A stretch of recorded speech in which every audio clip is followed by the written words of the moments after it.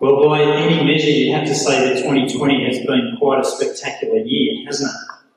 It's been a year when we've changed from using the word Zoom to describe what you do in a car to what you do on a computer. And that's been a bit of a shock to all of us. But alongside of that, a virus has upended the world that we live in. And so we haven't just learned how to use Zoom to communicate, we've seen that some families have farewelled loved ones in hospital on Zoom because they would never be able to touch and hold and hug nearest and dearest who were in their dying hours and minutes. It's been a year of incredible tragedy and great suffering.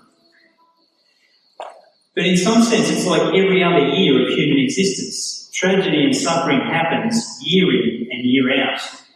This year, just a few of the headlines were that a 3-year-old was hit and killed by a car.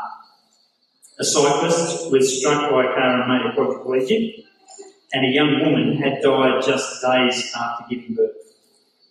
And there are more and more instances that you could add to that list because life is full of suffering and difficulties.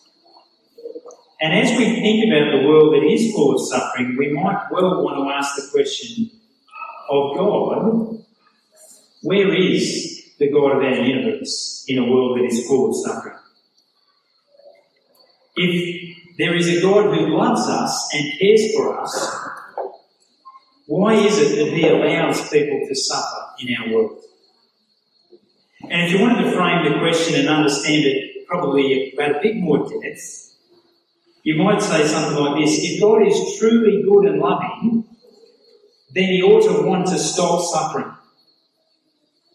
Do you get that? If God really is a good God who loves us, then he surely would be a God who wants to stop suffering in our world. And if God is all-powerful, then he has the ability to stop suffering. So why are we here at the end of another year recognising that the world is a place that's full of suffering? And just to be clear, the biggest problem for us isn't the sort of suffering that people bring on themselves. We're not too concerned about the drunk driver who wrapped themselves around a tree in their car and suffers the consequences. We're more concerned with the innocent sufferer. We're concerned with the child who gets a brain tumour and suffers and dies, or the murdered tourist on their overseas holiday whose life is taken in a terrorist attack. It's the innocent sufferer that really concerns us in a world that's full of suffering. And so we've had a look at Job this morning because Job is the innocent sufferer. Did you notice in the Bible reading? Job 1 verse 8, God himself describes Job as blameless and upright. He is someone who is blameless and upright and doesn't deserve all the suffering that comes his way. He has it all. He's blessed immensely with wealth and great relationships and a wonderful family. He's described as the richest man in the East. But he loses everything. He loses all of his wealth, all of his livestock, all of his servants, and he even loses all of his children. Job suffers enormously, and if that suffering is not enough, he loses his health as well, so that he has painful sores all over his body. Friends, if you and I want to ask the question, where is God in a world full of suffering? Where is God when I suffer in my life? Then Job wanted to ask it even more. Because Job truly was the innocent sufferer. And he was ready to ask the question of God, what are you doing in my suffering? Let me read for you Job 23. If you've got a Bible, you might want to flick open to this. I'm just going to read a few verses of what Job's complaint is before God. Job 23, verse 2 to 7. Job says, even today my complaint is bitter. His hand is heavy in spite of my groaning. If only I knew where to find him, and he's talking about God. If only I could go to his dwelling, I would state my case before him and fill my mouth with arguments. I would find out what he would answer me and consider what he would say to me. Would he vigorously oppose me? No, he would not press charges against me. There the upright can establish their innocence before him, and there I would be delivered forever from my judge. See, Job's heartfelt passion is to have his moment before God and to plead his case. And he's confident that if he gets that opportunity, it will go well. He's confident that if he has the opportunity to ask the question, then God would recognise his error and fix all of the wrongs in Job's life. Well, thankfully, actually, as the book of Job unfolds, Job gets the opportunity to ask that very question. He meets God, and God speaks to him. But God speaks before Job gets the opportunity to ask the question. So he has to wait and hear God out before he launches into his description of everything God has got wrong in Job's life. And so God speaks out of a storm. And God says this in chapter 38. Then the Lord spoke to Job out of the storm. He said, "Who is this that obscures my plans with words without knowledge? Brace yourself like a man, I will question you, and you shall answer me. Where were you when I laid the earth's foundation? Tell me if you understand. Who marked off its dimensions? Surely you know. Who stretched the measuring line across it? On what were its footings set, or who laid its cornerstone while the morning stars sang together, and all the angels shouted for joy? Who shut up the sea behind doors when it burst forth from the womb, when I made the clouds its garment, and wrapped it in thick darkness, when I fixed limits for it, and set its doors and bars in place? When I said, this far you may come and no farther, here is where your proud ways halt. Have you ever given orders to the morning or shown the dawn its place, that it might take the earth by the edges and shake the wicked out of it? The earth takes shape like clay under a seal, its features stand out like those of a garment. The wicked have denied their light, and their upraised arm is broken. Have you journeyed to the springs of the sea, or walked in the recesses of the deep? Have the gates of death been shown to you? Have you seen the gates of the deepest darkness? Have you comprehended the vast expanses of the earth? Tell me if you know all this. And see, let me remind you of the context. Job has the opportunity that he's been asking for throughout the whole book of Job. The chance to speak to God, to tell him everything that he's done wrong in allowing Job to suffer, so that God can put all of that suffering right. And God speaks out of the storm to Job before he gets the chance to ask the question. What does God say? Well, we've only read a snippet of it. But for chapter after chapter, God describes his immense power and authority in the universe. He describes how he owns the universe, he made the universe, and he runs it. And if Job was to ask the question of God about his suffering perhaps being wrong and God perhaps needing to fix it, then Job needs to ask that question in the context of understanding that God is the God who owns the universe, who runs the universe, and does it all out of his own glory and for his own function. In essence, God is saying to Job, where were you when I made the universe and made it function? And do you know how the universe operates and the wisdom that holds it all together? Because then you'll be able to ask your question about suffering in the world. Remember, Job has said, if only I had the chance to speak to God face to face, I'd be vindicated. And so by implication, Job is saying if he gets his moment in the spotlight, if he gets God in the courtroom, then Job will be vindicated, but God would be condemned for allowing a world where there would be innocent suffering to occur. And at the end of a couple of chapters of God describing his awesome power and control over the universe, Job responds. And if you've read the whole book, you can be cheering him on and say, come on, Job, now's your time. Here's your chance to put it to God about all the wrongdoing that God has presided over in your suffering. Here's how Job responds. Chapter 40, verse 4 and 5. Job says, I am unworthy. How can I reply to you? I put my hand over my mouth. I spoke once, but I have no answer. Twice, but I will say no more. He's got his grand opportunity and he shrinks and retreats as quickly as he can to say, I don't want to say anything to the awesome God who controls the entire universe. If you know the book, you know that God keeps going. He goes for another couple of chapters of continuing to put the questions to Job of where was Job while God was organising the universe and making it run? And Job continues to retreat as far as he possibly can. But God speaks some more words that are helpful in us understanding this. Let me pick up chapter 40, verse 7 and 8. God responds again to Job and says this, brace yourself like a man. I will question you and you shall answer me. Would you discredit my justice? Would you condemn me to justify yourself? Friends, that's what we're doing when we complain to God about suffering in our world. We're saying you're wrong to allow suffering to occur in the world. We are discrediting God's justice if we ask the question that Job is asking. And that's the problem. We say we are innocent of some of our suffering, therefore God is to be condemned for presiding over a world in which my innocent suffering happens. And yet in all of this, in the book of Job, God is saying that is not true.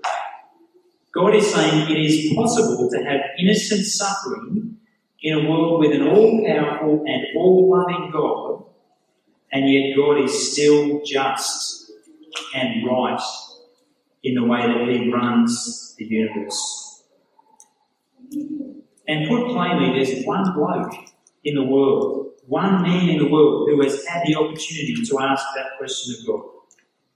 And one man who perhaps had more motivation than anyone else to ask that question.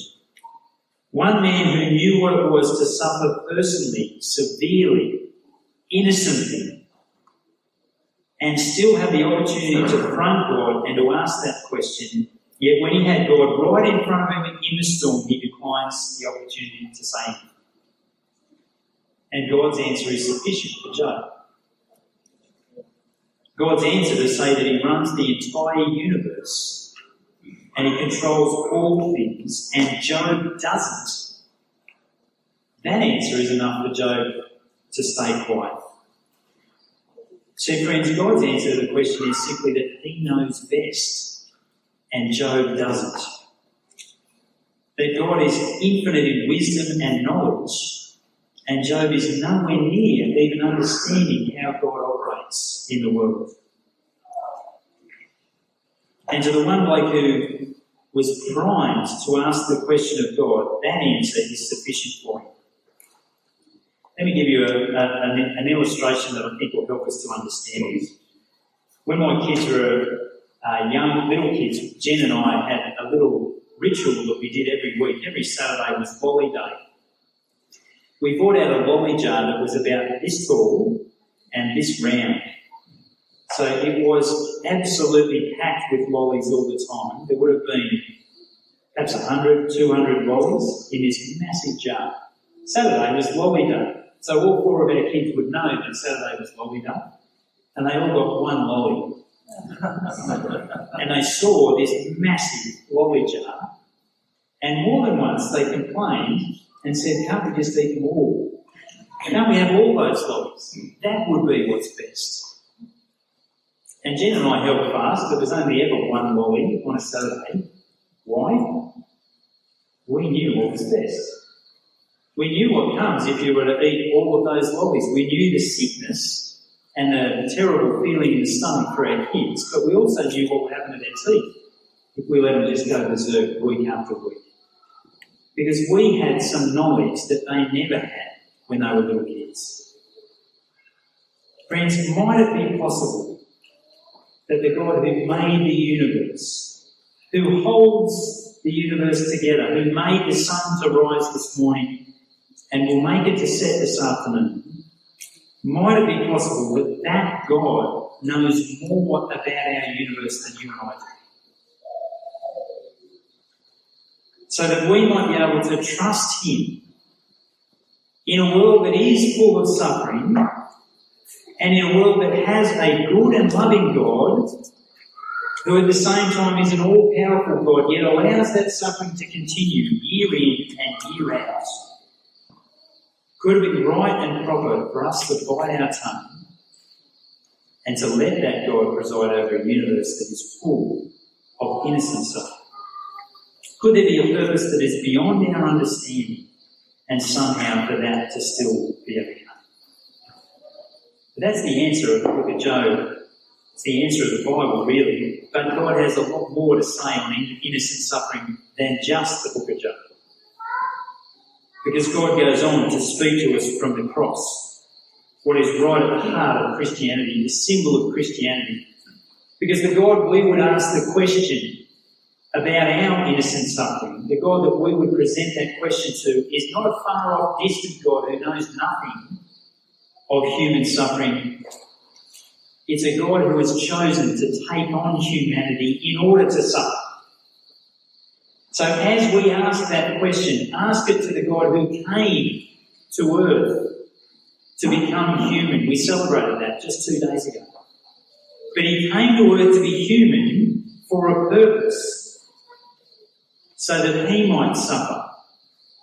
And friends, Jesus is the only truly innocent sufferer in our universe, who is guilty of nothing, yet suffered and chose to suffer.